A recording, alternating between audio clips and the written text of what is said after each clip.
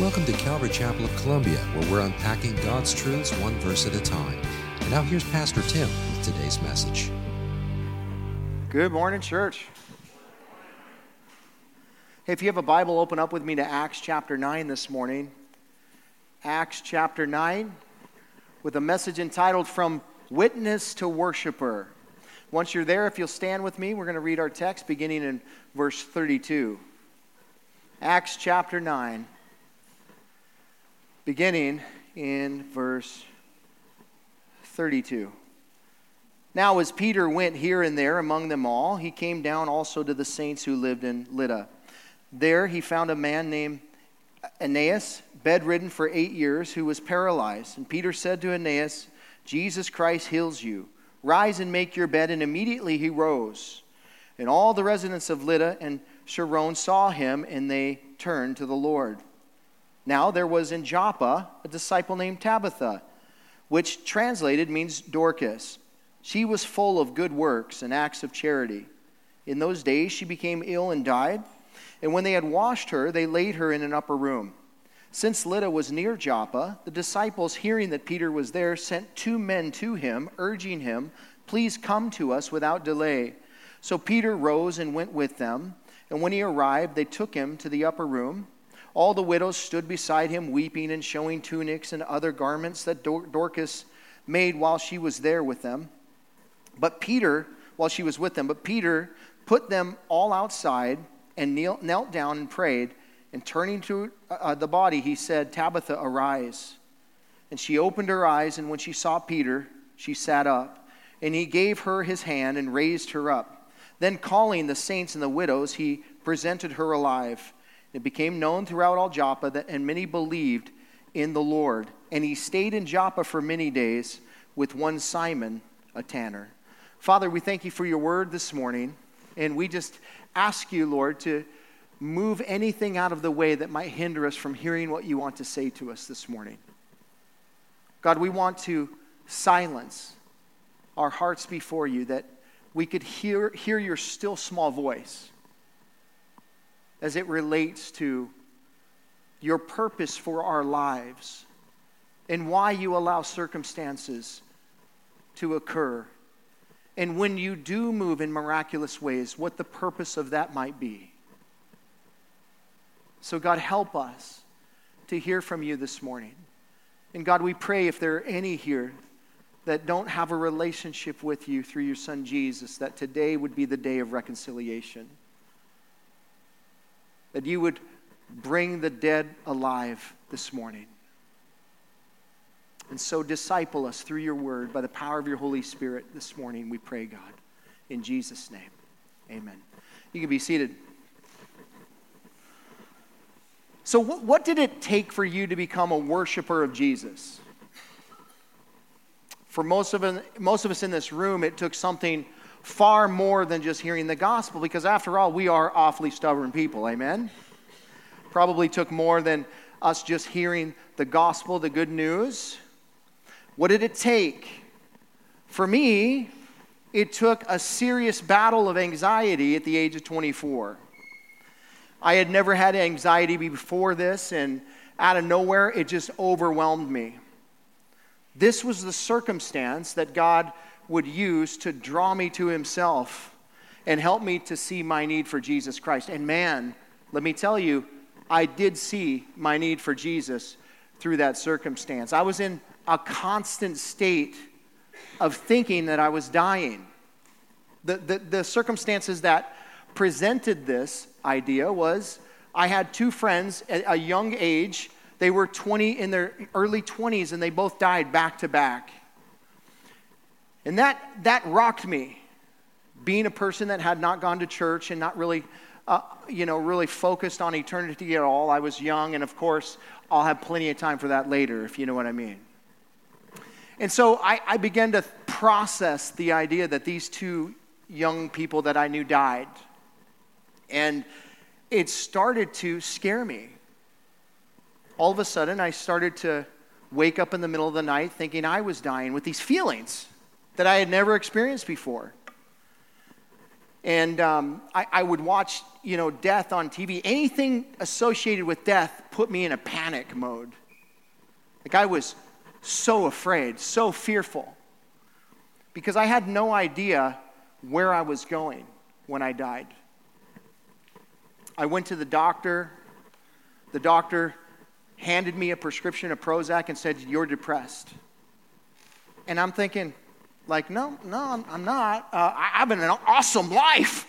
I'm not depressed, I promise you. My life is great. I have a smoking hot wife, which she still is to this day. We travel all the time. We didn't have kids at the time. We had a lot of freedom. We had a lot of expendable income. So we were having an awesome time. I was not depressed. But I was struggling with anxiety. And what I realized was God was using that to draw me to himself. He was using that whole idea there. And so one night in the wee hours of the morning of a cold Montana, early morning there in December of 1996, I yielded my life to the Lordship of Jesus Christ. And instantly, I went from saint to sinner, from witness to worshiper. There was no delay. The Lord had allowed me to meet a pastor on an airplane just a year or two before that, who was in my hometown. And, it was so interesting, the story that God used. God used this man's testimony in my life to even open me up to the idea of going to church. Because this guy was telling me about how he was raised in a bar. A guy was, around alcohol, had all these, just crazy story about drugs and all this kind of stuff. Could have been a Major League Baseball pitcher, but he went into the ministry because God rocked him in a way that changed his life, and he wanted to tell people about Jesus the rest of his life. And I'm thinking, like, dude, you should probably went into the major leagues. I'm not a believer. What do I know? But God gave me that introduction for later. And so after I got saved that night, there was a massive change in my heart. I had a desire to go to church. And God had already given me that introduction to this guy. So I went to his church, and lo and behold, that Sunday, I met another guy named Brian Nix, who would become my mentor and who would immediately plug me into helping me understand the Word of God and all that kind of stuff. None of this was planned. It wasn't orchestrated. They didn't have the New Believers team that came down and said, if you just accepted the Lord, go to the New Believers side. No, it was organic. That's how it's supposed to be, actually. It was an organic process. People interacting with people, understanding where they are in their faith, and then coming alongside those people and helping them grow in their faith. That's what Brian did. For the next 2 years, Brian would take me through a Bible study, fundamentals of the faith, to help me understand the very basics of Christianity, and then he would help me to grow in my faith. Through that process, Brian would instruct me, just begin to read the Bible. And so I did. Started to read the Bible. Just start in Matthew and start to read the Bible. And so I'm reading through the Gospels, and I'm not tracking at all, but it's good to hear the Word of God, right? So I'm just reading through it, disciplined, not understanding a whole lot because I have no basis, no foundation of any of this. But I'm saved. My life has changed. And as I started to read through the Word, I got to the book of Philippians. This is about a year after I got saved. Still struggling with anxiety. Even though I was saved and I had the peace that I was going to heaven, I was still struggling a bit with this. Not nearly as bad, but it was still a battle inside of me. And when I came to the book of Philippians, my life changed. God showed me something in the book of Philippians that would become my life verse. Philippians chapter 1, verse 21. For to me, to live is Christ, to die is gain. When I read those words, you don't understand the comfort and the weight that came off my shoulders, that I understood, the reality that my life, post-Christ, post-coming to the Lord, was now to be lived out for Jesus. Like I had purpose. Number one reason people fail in life is they have no purpose. I had purpose, and now I knew what I was called to do, called to live for Christ. And then the very struggle that I had, that I was dealing with, the fear of death, and the idea to die is gain. To die is gain. God gave me incredible comfort knowing that, hey, death is not the end for you. Death is a vehicle that delivers you from this life to the next, and you want to live in the next life. That's where you want to be. That's what you're shooting for. And death is the vehicle that gets you there, so praise God for that. You're not going to be trapped in this body of death forever.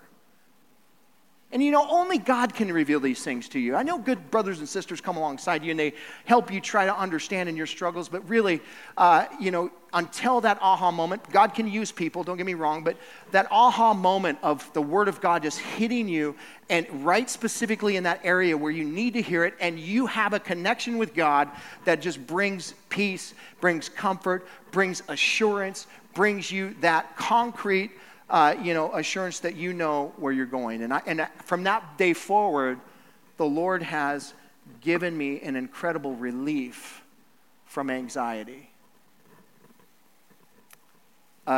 It really has no power over me, because anxiety itself wasn't the issue. The underlying issue, which the root cause, anxiety was the symptom. The root cause of my problem was a fear of death. I was afraid to die. I didn't know what was going to happen to me. And now, as I gain more understanding of death through the Word of God, and understanding in 1 Corinthians 15 that it has no sting, we have victory over it in Christ, and all of these kinds of things, that anxiety began to wane. And I can say to you today that I have no anxiety about death, that I'm not afraid to die. That I recognize to die is gain.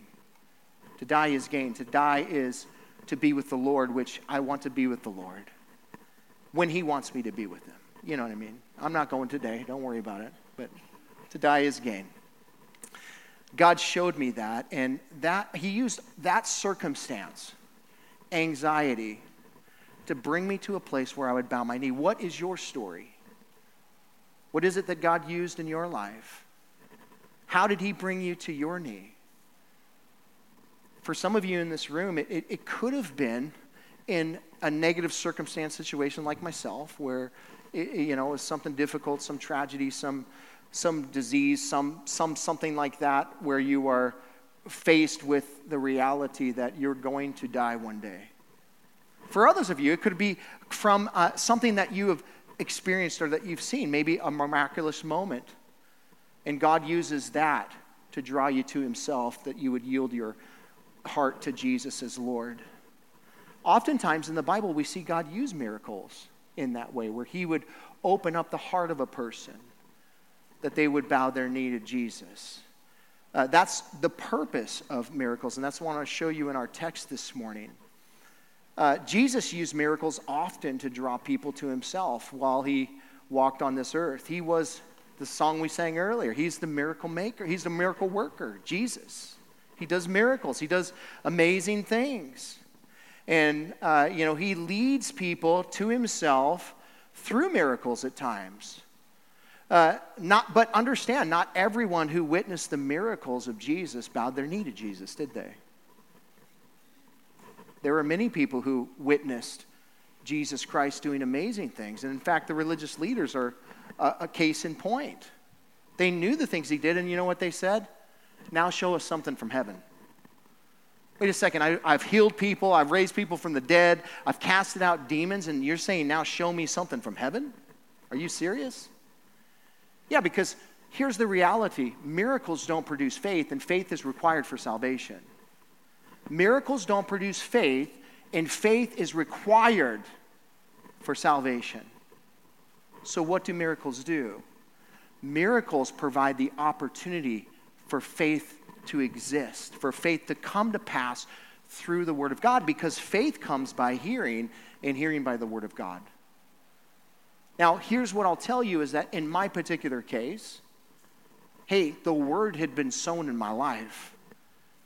Those people had been telling me about Jesus since I was a middle schooler.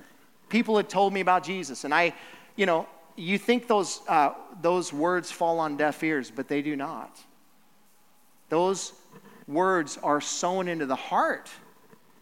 And so don't give up on sharing the gospel. You might think like somebody's not hearing you, and you're sowing the seed, and you're just like, people are just deaf. But I'm telling you, your responsibility is not in the results of your sharing the gospel, that you're faithful to share the gospel, because those seeds can come to pass later in life, like my case.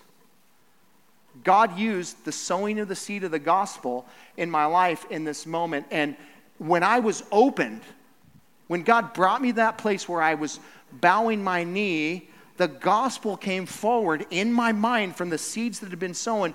And I said, man, I'm a sinner and I need Jesus. How did I know that? Because somebody told me. You see, faith was in that moment birthed through the gospel, and that's how it works. When a miracle happens, when God does something amazing, that provides the opportunity for the heart to be ready for the word to go forward. And maybe the word's already in the person, and it will come forward, but it will require faith, and faith isn't produced by miracles. Because faith isn't produced by sight. And so faith comes through the word of God. And Jesus had performed all kinds of miracles. People saw him do amazing things, and not many people bowed their knee to Jesus. Not many people bowed their knee to Jesus. Jesus had a ton of fans, but he didn't have a lot of followers, folks. He that didn't stop him from being who he was called to be, by the way. He continued to do what he was called to do, but Jesus continued to do miracles and such, and he left the results with the Father because he's not responsible for the results. He was responsible to do the Father's will, and so are you. Don't get hung up on what you're seeing, because that's not how you're supposed to be walking. We're called to walk by faith and not by sight. Jesus did miracles.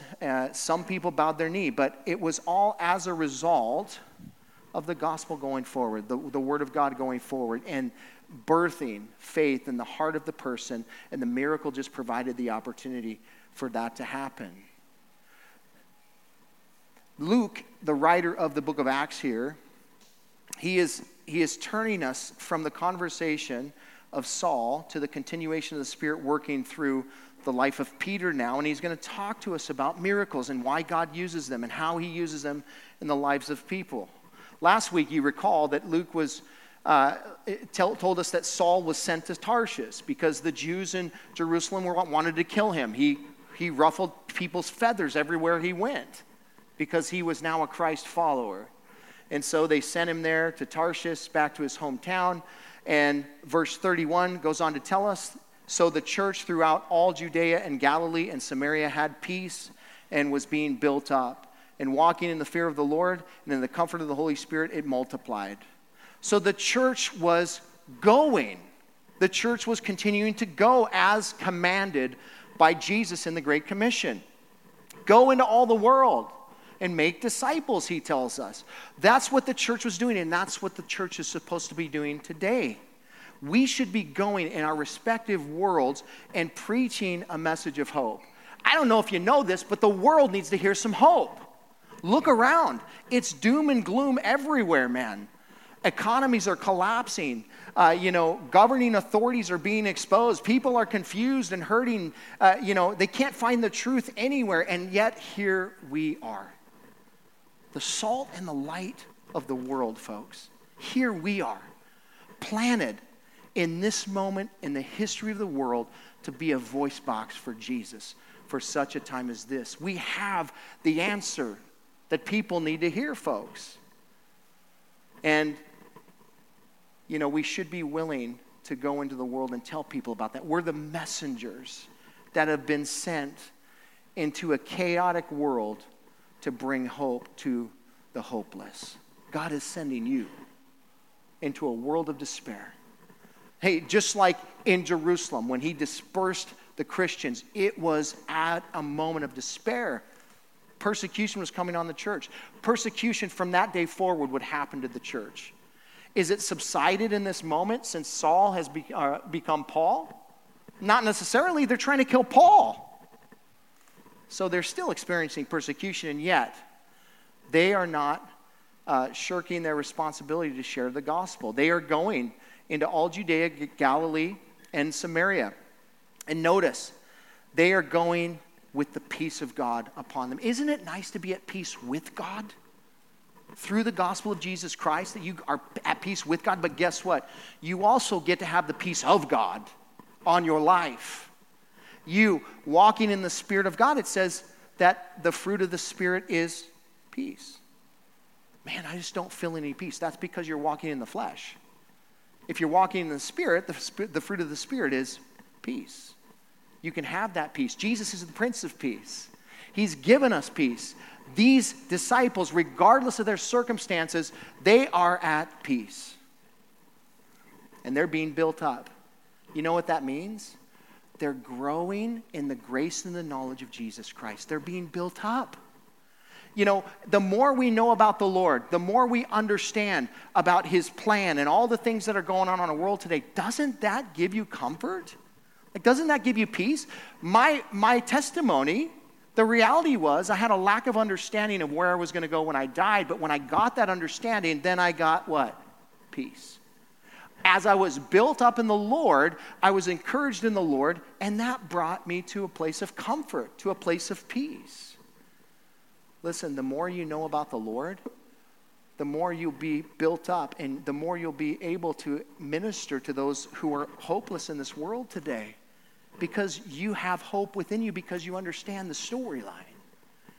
You know, you're not shocked at what's going on in the culture today, are you? I mean, you're not worried about what's going to happen, are you? If you are, it's because maybe you're not growing in the grace and the knowledge of Jesus Christ like you should be. You're knowing the end of the story. You know, the end of the story is this: God wins. That's the end of the story, folks. I mean, what do we have to worry about? Nothing. And when we put it all in perspective and we bring it all down to the red letter, at the end of the day, He is the Alpha, He is the Omega, He's the beginning and the end, and He wins, period. We have nothing to worry about. Everything is happening according to plan. We don't have to worry about any of this. And the more that we understand this, the more comfort we have in knowing that, the more freedom that we have to go into the world and tell people about it. So, this church was growing in the grace and the knowledge of Jesus Christ. They didn't even have the Word of God. They didn't have the full counsel of the Lord. They didn't have the New Testament. And yet, on a daily basis, they were growing in that revelation of Jesus. Through the apostles, as the scriptures were being written, they were growing in their understanding of who Jesus was. So amazing. Notice they were walking in the fear of the Lord. You know, we talked about this last week, but the fear of the Lord, the idea that God is to be revered, that He is to be, you know, we should stand in awe of God. And our view of God should shape how we walk in this world.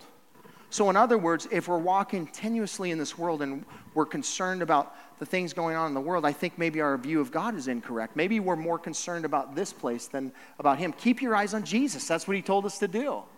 Peter, why did you doubt? And then he sunk in the water. He sunk in the water because he got his eyes on the waves. And he was supposed to keep his eyes on Jesus. If you keep your eyes on Jesus, you're not going to have to worry about that. The fear of the Lord. Allowing the fear of the Lord to direct your steps. You know, it was the fear of the Lord that was upon this church. They were not afraid of what man would do to them. They were walking in accordance to the fear of the Lord. The fear of man is a snare, the Bible says. It's a trap.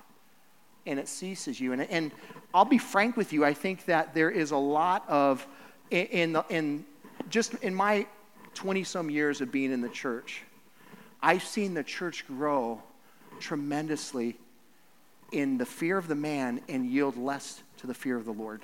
I've seen people be afraid to say something when they know something's right out of concern of what will happen on the horizontal, rather than being faithful to the one who we should fear, to the one that holds eternity in His hand.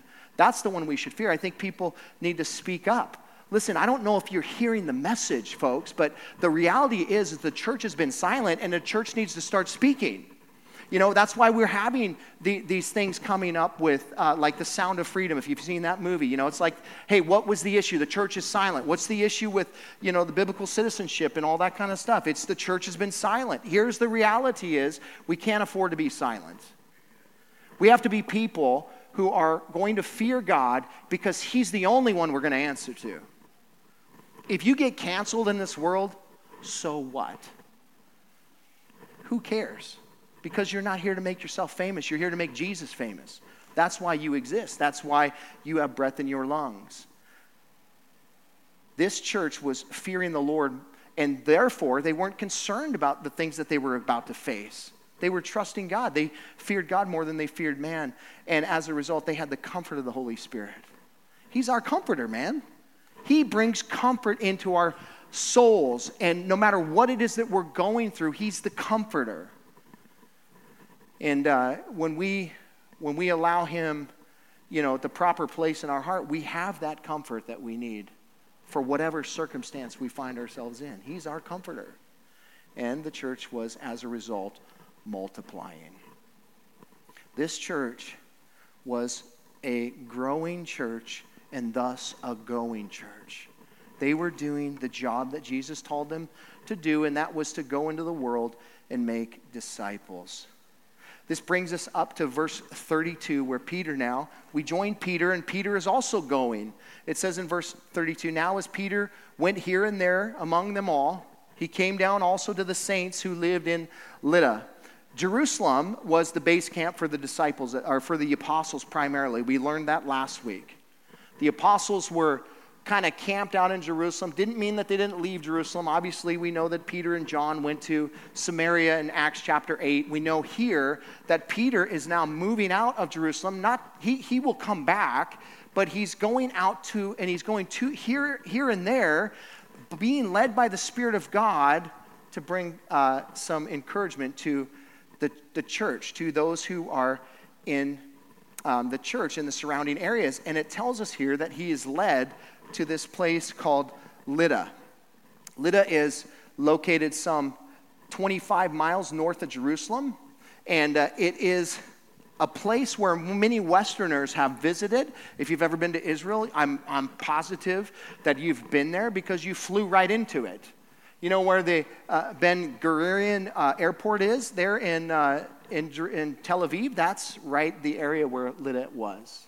So if you've ever flown in there, you can say like, yeah, I've been there where, you know, Peter had traveled. I've been there. And if you want to go there, we're going to Jerusalem in November. You can come with us. We only have 2 spots left. So you might even see Peter holding a sign up for you. Welcome to Jerusalem, you know. I doubt you will see that, but if you did, that probably means we're raptured and you won't have to worry about it anyway. So, but notice why Peter is there. It says that he is there to see the saints, not the football team. If that's what you think, there's something wrong with you. You need some help there. But he's not there to see the New Orleans Saints. He's there to see the saints. What is a saint? True or false? A saint is a special class of Christian that we should pray to and worship. Only a couple of you are super sure about that. I would expect a little bit louder false, because it is false, but nevertheless, it is false. But do you know when you hear the word saint, for some odd reason that makes people think that we're talking about some special class of Christian? Do you know that that's every Christian? Every Christian is a saint. Every Christian who is a believer in Jesus Christ is called a saint. Now, what's happened, through the corridor of history is the Catholic practice of, worshiping and praying to saints. It began around the 4th century. And when Christianity became the official religion of Rome, according to John Calvin, in his book, A Treatise on Relics, he said this about it. He said, the divinities of Greece and Rome were replaced by Christian saints, many of whom received the offices of their pagan predecessors. The church in the beginning tolerated these abuses as a temporary evil, but afterwards unable to remove them. And they became so strong, particularly during the prevailing ignorance of the Middle Ages, that the church ended up legalizing through her decrees that at which she did nothing but wink at first. Do you know what this says to us today? That we have to take seriously false doctrine, false practices within the church, and we need to call those things out, lest they become the traditions of man. Lest they become the traditions of man. Because you know what happens with the traditions of man, right? They become the law. Oftentimes the tradition of man supersedes the scripture. And that's what's happened in Judaism. That happens in all kinds of different things. In Christianity even. Things that we do that are just traditions in the church. All of a sudden, people think, well, that's the way it's supposed to be. You have to do it that way. What? You don't do it that way? It's not even in the Bible. But we hold to our traditions higher than we do oftentimes Scripture itself. Very careful about these things. I hope this isn't a newsflash for you, but we don't worship saints. We don't pray to saints.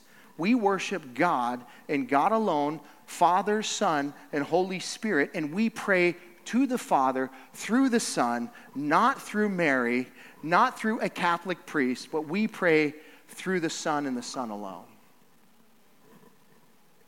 Listen, we can honor those saints that have gone before us, those who have lived their lives for the Lord, but we do not pray to them and we do not worship them. Peter is in Lydia to visit the believers there and to see how they're faring. This is the job of an overseer and an elder in the church. He's to care for the people. He's to see how the people are doing. He's to walk alongside, to be with the people, to help the people with whatever case they might need. Whatever they might need, he's to be there. And Peter was doing his job here. And notice he comes across a man named Aeneas.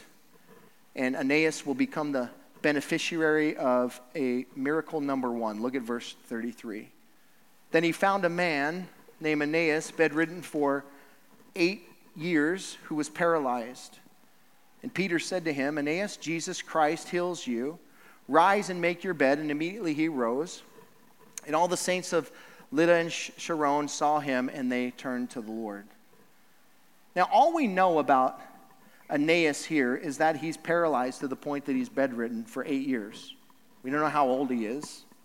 We don't know how it happened. We don't know the cause of the paralysis. We don't know much about anything. We know that whatever paralysis he had was beyond the medical capabilities of his time. But it was not beyond the capabilities of our God, regardless of what that might be. We don't know how Peter met him. Could be that Peter was preaching the gospel here, and he sees this man. He comes across this man, and he sees faith in the face of this man, just like the Apostle Paul would see in a period of time in Scripture where he would look into a crowd and preaching, and he would see faith, and he would call that person out to believe. Maybe this man had heard about Peter early on, that, man, if just Peter's shadow would fall on me, I could be healed. And so he's looking by faith. He has confidence that if only Peter were here, I could be helped. And it's so interesting how this goes down. Peter, prompted by the Holy Spirit, we don't know how that was orchestrated, but Peter, prompted by the Holy Spirit, sees this man and he says, Aeneas, Jesus Christ heals you. Rise and make your bed. Now, perhaps his faith was in Peter in the moment, but look who Peter points him to. Jesus Christ has healed you. Super important that we understand this. That we understand that it's not about the man that God uses, but it's about the Lord that is using the man to do whatever it is that he's doing. It's not about Peter. Peter was making it about Jesus, and exactly what we should do in every circumstance and situation. He should always get the glory. It's the power in the name of Jesus, not Peter's capability to say be healed. That's not what happened. It was Jesus. Jesus Christ has healed you. Oftentimes we look at the person who's being used by God and we think like, wow, man, that person must be really special. Super Christian there. Look at him. And I can assure you that they are not. They're just a willing vessel, being willing to be used by the Lord. It was Jesus who was special. I love that Peter's not making it about himself. Hey, I think, I could be wrong, it's hard to know, but maybe Peter had been doing that before, but now he's making it all about Jesus. And he's saying, look to Jesus. It's Jesus Christ. He's the one. Everything has changed. You remember the confidence Peter had in himself when Jesus told him, get behind me, Satan? When the Lord told him, I'm going to go to the cross, I'm going to die, and I'm going to rise again from the dead. And Peter's like, well, far be it from me, Lord. He's like coming up to him like, I'll stop him, God. He's like, dude, are you serious? Get behind me, Satan. Peter is making it about Jesus. You should be making it about Jesus in your life. Hey, when somebody tells you like, man, you're so gifted at this, thank the Lord that he made me that way. But people hate hearing that. Isn't that interesting? I had a business and God allowed us to be successful. And, it was so amazing. And we always gave him the glory. Our corporation name was FHG Corporation, For His Glory Corporation. We did never want to forget about why we're doing what we were doing. It's for His glory. The company name was called Integrity Nutraceuticals. Our mission statement was to glorify God and to serve others while we provide science-based nutraceutical ingredients for health and well-being, just in case you were wondering. It was all about God, and we put Him first, and we kept Him first, and we were successful. But you would always have people say to me, man, hey, you're super gifted at this or that. And I'm like, nah, not really. I'm just, dude, seriously, if you really sat down, if you followed me around, you'd be like, dude, I don't know how God did it. I mean, I'm thinking even, how did God do that through you? You know what I'm saying? That's how I'm thinking. But it was amazing. And God did it all. And God got the glory. But people would get frustrated with me when I would say that. No. It's not about, stop trying to make it about me. And it's not about me. It's about the Lord. And hopefully he was glorified through all of that. But that's how Peter is here. It ain't about me. It's about Jesus. And Jesus Christ is the one doing the healing. And notice what it says here. And immediately he rose. When Peter said those words, Jesus Christ heals you, it says immediately he rose. Not 2 days later, not 3 months later. Immediately he rose. The name of Jesus has the ability to make impact immediately. On the spot. We're going to see here multiple times in our text today, immediately, immediately, immediately. Why? Because that's how God works. He works immediately. He is in process, he's doing something here in this moment, and he wants everybody to know it's him. So he acts immediately. How can it not be God if it happens immediately? So all eyes are on Jesus in this moment.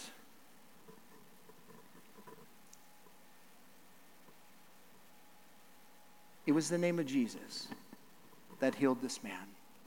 You might be here this morning and you think like, yeah, but I've been speaking the name of Jesus over my situation. I've been laying hands on people. I've been praying in the name of Jesus that people would get healed with expectancy to see that immediate result, and I haven't.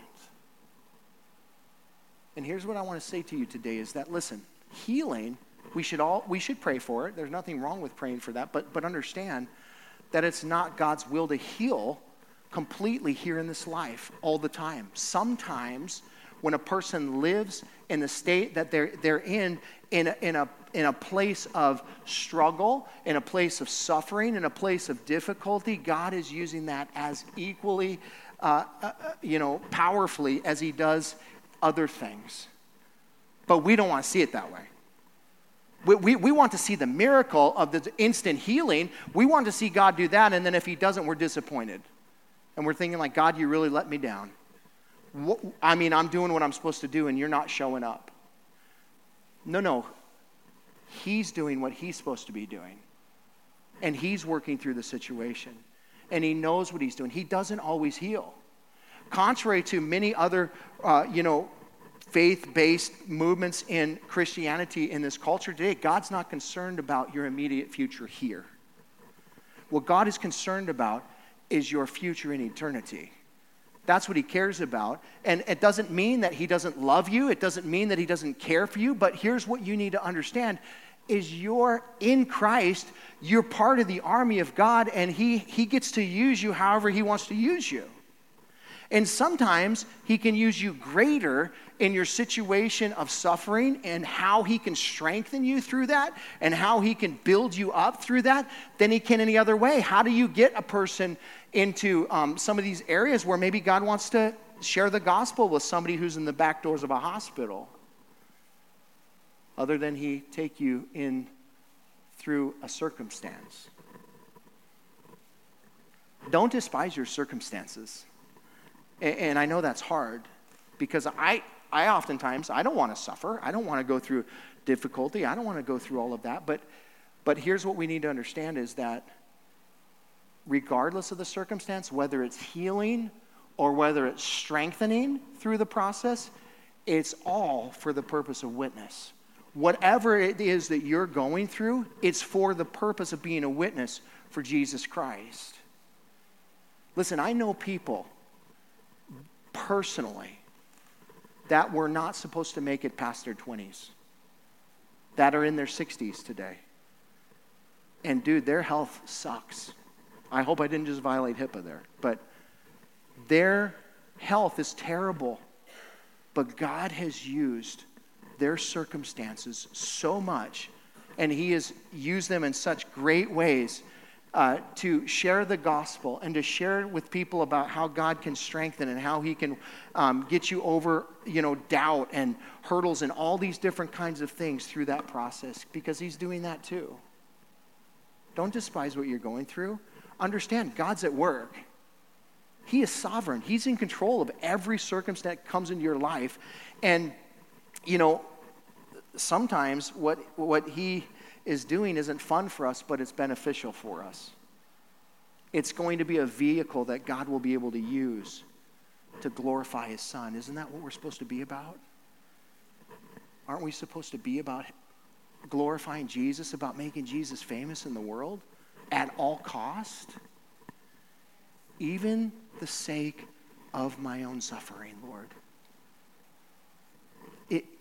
In these words, it was for the joy that was set before Jesus that he endured the cross. It was the joy of Jesus to suffer for you and I. It was his joy because he understood that this is temporary. And when we suffer gracefully and we suffer in a way that we utilize the moments of what we're going through to be a witness to other people, that is powerful.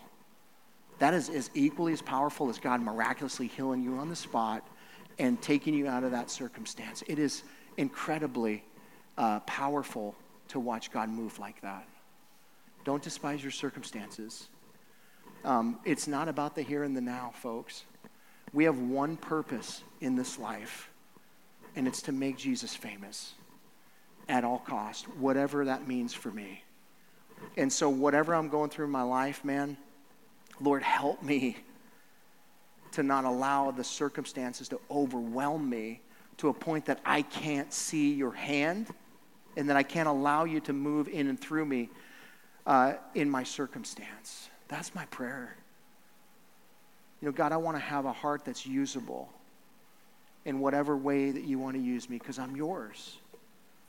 And I know that at the end of the day, I will go to be with him one day, and I want to hear the words, "Well done, good and faithful servant." I want to allow the Lord to work. Sometimes you pray that prayer of healing, and God doesn't answer that, and you think like, "Oh, what the heck?" I mean, the faith was present. I'm believing, they're believing, and all this kind of stuff. But listen, maybe it wasn't his will.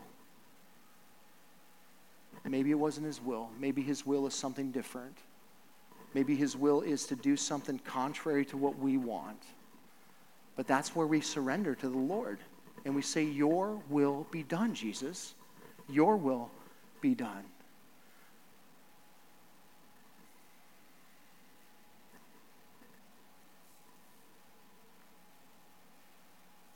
Here's what happens as Peter lays hands on this dude and ends up, this guy gets healed in the name of Jesus. He's healed.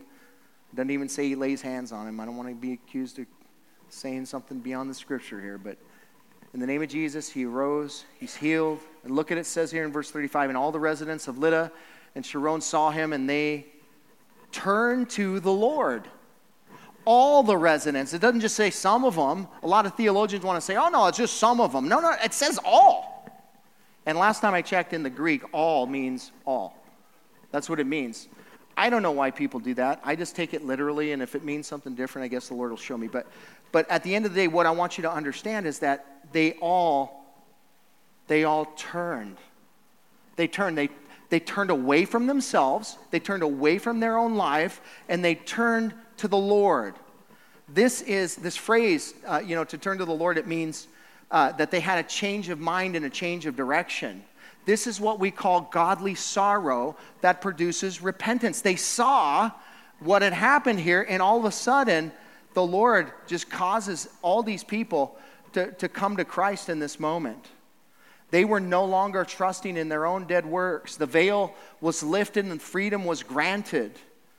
God had healed Aeneas for his glory and for the sake of the entire community there, and not just in Lydda, but in the plains of Sharon. All the surrounding area, people heard about what had happened, and it gave the opportunity for the gospel to go forward to produce faith and people to get saved. God healed Aeneas for his glory. Here's what I hope that didn't happen to Aeneas. That he went back to his 9 to 5 to make a good living for his family for the next couple decades until he died. That's what I hope didn't happen to Aeneas, because the point in which God worked in his life was that he would go out and share that with everybody that he could. Every person around him, that he would go out and share that God had healed him. That's what we're supposed to do with the circumstances that God works through in our lives, whether it's strengthening us through it or whether he does some miraculous thing through it. We're supposed to use those moments to tell other people about it. Yeah, but I don't really want to tell people. Then the people don't think I'm perfect, and I want them to see me as perfect because I fear man more than I fear God. Here's what I would say is you don't have an understanding of what your call is. Your call is to utilize everything in your life to bring glory to God.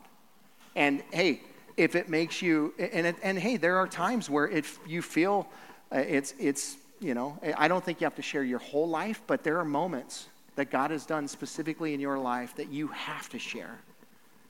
If you've been healed by God and he's touched your life and you're holding on to that and you're not telling anybody about it, what are you doing? He wants you to share that with other people. That's going to build the body up. That's going to help other people come to the realization of the power of the gospel. It's going to help people. It's going to provide an opportunity for faith to explode in the heart of somebody. Why would you hold that back? Share your story. Share it with whoever God would open up the doors for you to share it with. Share it with somebody. That is the purpose of it. Because honestly, if you're not doing that, then you're not really fulfilling your mission here on earth. Because that is your mission.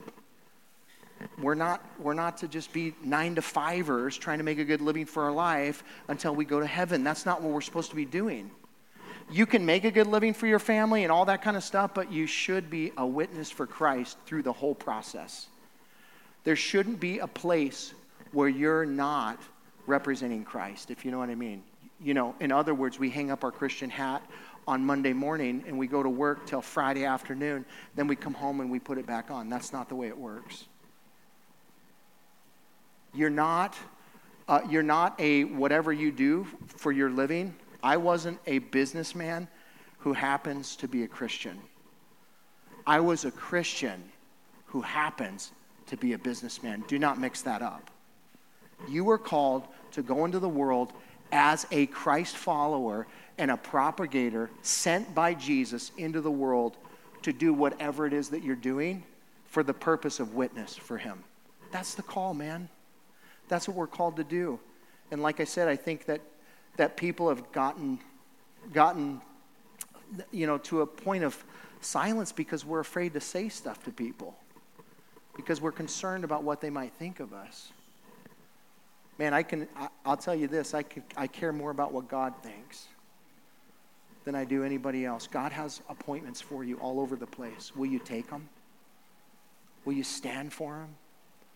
Will you ask the tough questions? I had an opportunity this last week.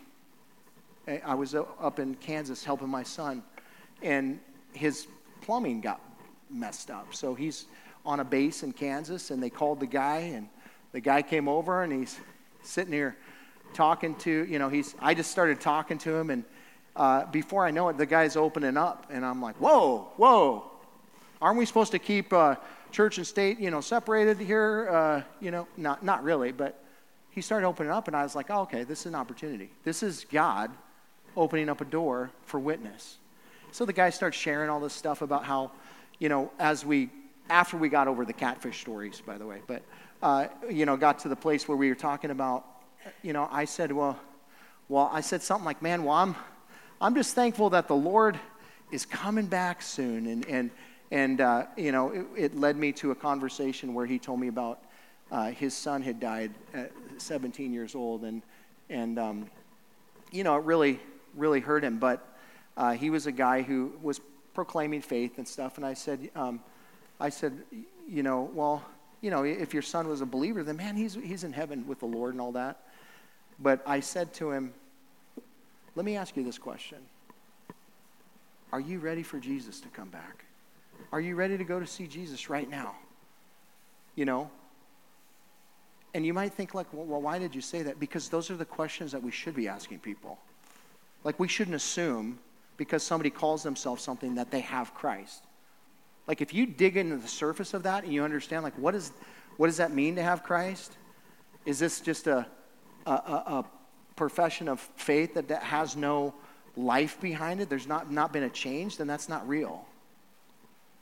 And our responsibility when God opens up that window is that we would dig in and ask some questions.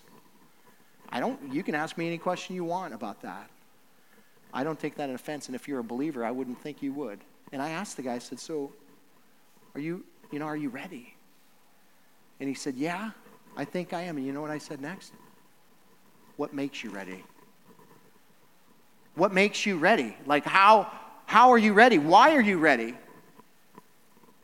And I think this guy had a genuine relationship with the Lord. Yeah, because I believe in Jesus, and he's the way, the truth, and the life. And I said, amen, brother. That's awesome. And had an opportunity to minister to the guy. It was awesome. But what I'm saying is that wasn't coincidence. That was a divine appointment that God set up. And I wonder how many of those we pass because we don't want to ask a question, because it gets a little tense at times. And nobody's looking for confrontation, but I'm tired of not being vocal. I want to ask people the questions the Holy Spirit puts on my heart to ask people.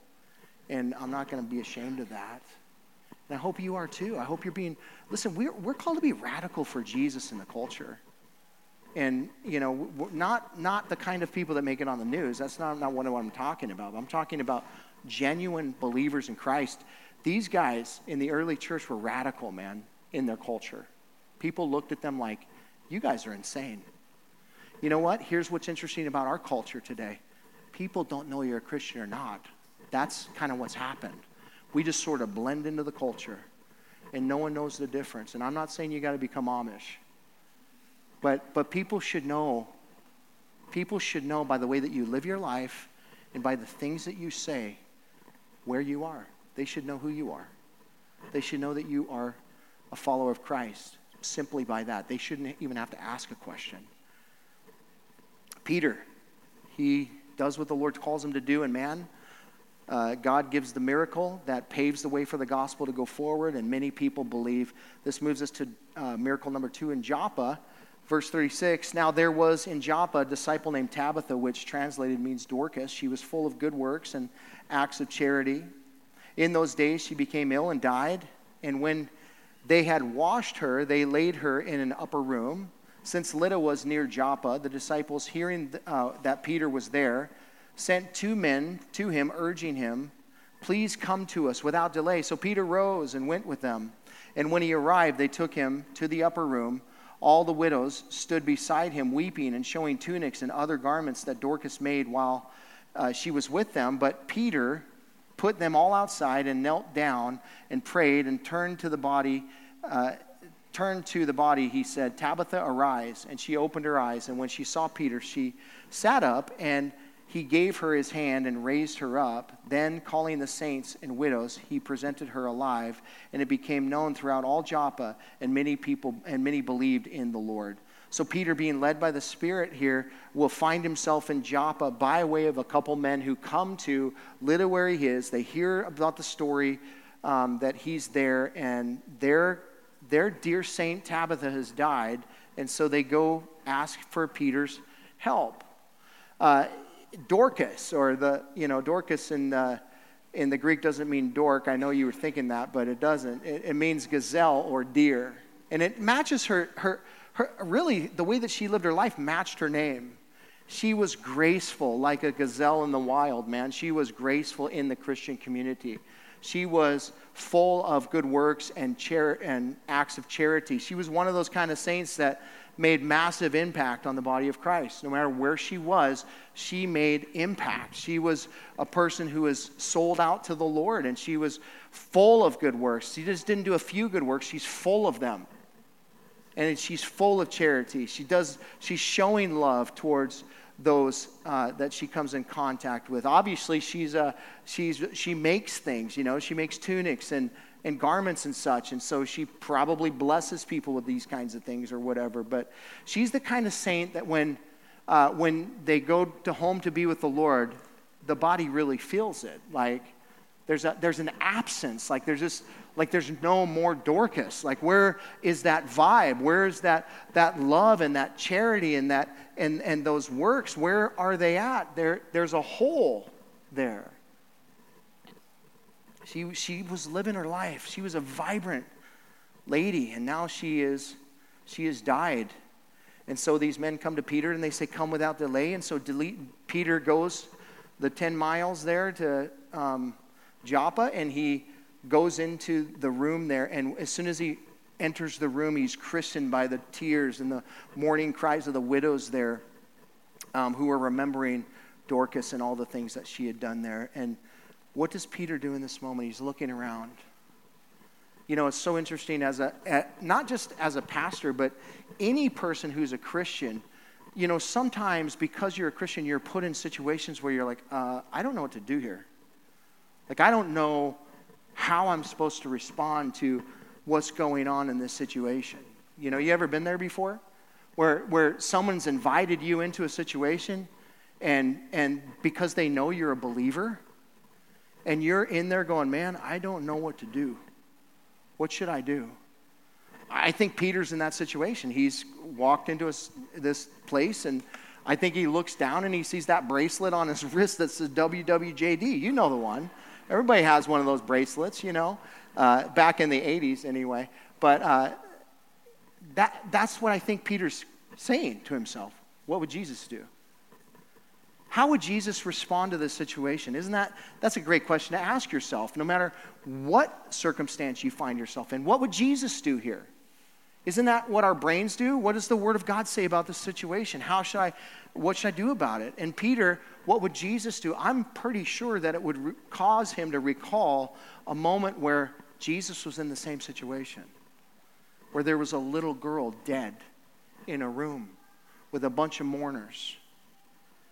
And Peter had been privileged by Jesus. It was Peter, James, and John. They were the only 3 out of the 12 that were allowed to go with Jesus to Jairus' house, the ruler of the synagogue, to encounter this dead girl. And in Mark chapter 5, verses 39 through 42, we find the storyline of what happens. It says that, and when Jesus had entered, he said to them, "Why are you making a commotion and weeping? This child is not dead, but sleeping." And they laughed at him. But he put them all outside and took their child's father and mother and those who were with him and went in where the child was. Taking her by the hand, he said to her, Talitha kumai, which means, little girl, I say to you, arise. Verse 42, then immediately the girl got up and began walking, for she was 12 years of age, and they were immediately overcome with amazement. Notice the words immediately, twice there. She immediately got up, and the people, when they saw it, they were immediately overcome with amazement. This was a moment when Jesus was working, and it was immediate that these people experienced these things. Peter's now faced the same situation, so he does what Jesus would do. He sees the people in the room, and he says, hey, you guys go outside. Why is he putting them outside? Because he doesn't want any doubters in the room. He doesn't want any doubters in the room. That's why Jesus put the other people outside, because they laughed at him when she said she was only sleeping and that he was going to raise her. But they were doubters. So he set them outside. And notice what it says here. Then what did Peter do? He's like, okay, check, set them outside just like Jesus did. Now what do I do? I think he did what Jesus would have done. Or what Jesus would have him do. He focuses not on himself in this situation, but he goes to the Father. Notice what he does first. It says that he kneels. This is in surrender to God. Like, Peter has nothing to offer in this situation. He cannot do a single thing. He is surrendered to God. He wants to know God's will in this situation. I kneel before you, Father. He kneels before the Lord in surrender to the Lord, in submission to God, and then he prays in dependence to God. Again, can Peter raise this person from the dead? No. He has no power to do that. He's dependent on God to do that. So he prays. He asks the Lord. And then he turns to her. He knelt first, then he prayed, and then he turned to her. He didn't just walk in and say, Tabitha, arise. No. He had to know this was the Lord. He had to know God was calling him to do this. And so he did what you ought to do in these situations. You seek the Lord. You humble yourself before the Lord, and then you seek his face for his will, and then you do what he tells you to do by the Spirit of God. And that's exactly what he does here. And we see the result. She's raised from the dead. It's a miracle. This is not something Peter's done. This is something that Jesus has done. And Peter is just the vehicle that God has used to do that. Let me ask you a question. If you were called into that situation and you followed this process and you felt the Lord doing that, would you do it? Felt the Lord calling you to call her to raise? Man, I got to be honest with you. I don't know if I would do that. That's beyond my comprehension. That's a lack of faith, isn't it? That's a lack of faith. Do I trust God that he will lead me into a situation, and if he leads me to do something, if I do it, that he's going to set me up to fail? Listen, I would rather err on the side of stepping out by faith, believing God is calling me to do something, than not do it. Because I've done that. And that's a prison, man, to not be in God's will. Like when you know God's called you to do something and you don't do it, and now you're sitting there going, the rest of your life going, man, what would have happened if I would have done that? You know, be willing to step out by faith. You know, I know this, and by the way, this didn't happen all the time. They didn't just raise people from the dead. It's not like they went to the, cemeteries and started raising people from the dead. It happened rarely, but it did happen. And I think it still happens to this day. But the point of the matter is that, why did it happen in the story? Why did God choose here to raise her from the dead? Wasn't it a point? The point of it was for the purpose of witness, that others would come to Christ through this situation.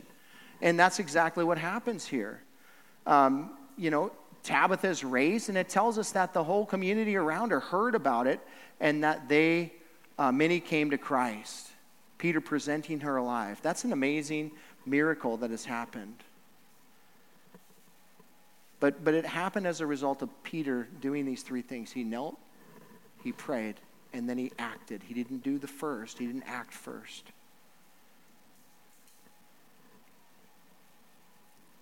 And sometimes when we lose our loved ones, we get angry with the Lord when he doesn't allow them to be healed, or he doesn't save them from death, and we think like, oh man, Lord, what are you doing? I just felt compelled to share with you this morning that God's view of death is different than yours. It's totally different than yours. And in fact, the Bible tells us God's view of death for the saint, and he tells us God's view of death for the sinner. For that, someone who's reconciled to Christ and someone who's not. For those who are reconciled to Christ, Psalm 116:15, it says this, precious in the sight of the Lord is the death of his saints. Why is it precious? Because it's a homecoming for the believer. Isn't that what we're living for? Like we're living to go to be with the Lord, right? It's precious in God's eyes when believers come to Christ because they're no longer suffering. They no longer have, no more tears, no more sorrow, no more pain, no more suffering. Your struggle with sin is over when you go home to be with the Lord. That's why death is gain in Philippians 1:21, because all of this fades away. And in that moment, you see Jesus. Tabitha was in heaven, by the way. When she died, to be absent from the body is present with the Lord. How would you think she would have felt when she woke up to the ugly mug of Peter? Like, whoa. Like, I just beheld the glory of God, and now there's Peter. Oh, man, I'm going to ask her when I get to heaven, like, hey, what was that like? But God, it's precious for a saint to die in God's eyes because we go to be with him, and he longs for that. Equally, concerning the death of an unbeliever, Ezekiel 33 verse 11 says, as I live, declares the Lord God, I have no pleasure in the death of the wicked, but that the wicked would turn from his way and live. Turn back from your evil ways, for why will you die, O house of Israel? God's heart for people is that they would be saved. God's heart is that no one would perish, that people would not die in a state of depravity, but that they would be regenerated and born again. That's his heart for people. We rejoice sometimes when wicked people die. God doesn't. God doesn't rejoice at that. God doesn't rejoice at the fact that that person will be departed for all of eternity. They will be separated from him. We all have a day coming when we will breathe our last breath. And for those who are in Christ, man, you get to go home to be with the Lord. For those who are not in Christ, guess what? You depart and you'll never, this is the best it will ever get for you. That's the saddest thing to say. But this is the best it ever gets for the unbeliever. For those who have gone on before me, my dad, my brother, who are believers, in heaven, I wouldn't want them to come back if I had that option. Because they're in heaven. Man, they're rejoicing. And when I think about that, I think like, oh, man, how amazing. Why? Because it's so much better. They don't have the struggles that they had on earth. They don't have to deal with any of that stuff. And do I miss them? Yeah, but not enough to want to bring them back from there. That's an amazing place, man. They're having their best life, ever there. Coming back for me? No way. That's what we long for. But for those people that have gone on before me that didn't know the Lord, that rocks me and that hurts my heart. I remember the first time after becoming a believer and watching somebody that I know that I really cared about die, and I knew that they didn't have a relationship with the Lord, dude, it rocked me for days. It rocked me for days. But at the same token, the Lord told me, hey, you know what, Tim? That should motivate you to go into the world and tell people about Jesus, because you don't want to ever feel that way. You want to know that you've shared the gospel with people and that kind of stuff. Many people believed, but there were plenty of people that didn't in that moment. And they would perish. Verse 43, and he stayed in Joppa for many days with one Simon Tanner. And this we'll get into next week, but this is a miracle in and of itself, that Peter would stay in the house of a tanner, somebody who handles dead bodies. As a Jew, that was a cultural no-no. People wouldn't do that. And what God's going to do next week, he's going to show us that Peter was dealing with some legalisms in his heart that he hadn't weighed out yet. And, sometimes God awakens us to that reality too, that we have some legalisms in our heart, that we don't fully grasp grace yet. But he's going to show Peter all about that next week. So The moral of the account here that we just read is that miracles are used for the sake of witness. That's why God does those things here on earth. They prepare our heart. They prepare the heart of people for the gospel so that they can move from witness to worshiper. And I want to encourage you, if you've ever prayed for a miracle and it's happened, or you've been healed by God in some way, shape, or form, that you share that you don't hold on to that, man, that you go tell as many people as you can, God can heal. He does heal. He does these things, and that you would witness for him. Amen. Father, we thank you for your word this morning, and Lord, we ask you to just use the words that were shared here today, Lord, to draw our hearts closer to you, that you would give us better understanding of what you're doing in this world, Father, that you love us and you care for us, but ultimately you're all about the plan that you have deployed in this world. And may our hearts be drawn to that plan. May we desire what you desire, God. Would you just, Lord, help us to desire your will more than anything. And we ask you, Lord, for anyone here this morning, God, that is in a place of struggling and just, not sure where their eternity lies, Lord, that you would draw them to yourself through whatever circumstances that you've allowed into their heart, that they would recognize that even this morning, that the circumstances that have been allowed in their life are for the purpose of drawing them to you, and that they would be willing to bow their knee and to declare the lordship of Jesus over their lives this morning. And so, Lord, for the rest of us, will you encourage us and remind us of all the great things that you've done in our life, Lord, that we could use these things as a witness for you, because it is all about you. It's all about your glory, Lord. We thank you for the time together. In Jesus' name, amen. Will you stand with us? Thanks for listening. You can hear more of Pastor Tim's studies through the Word of God on our website, www.calvaryofcolumbia.org. Thanks again for listening, and we hope you'll join us again as we continue to study God's Word.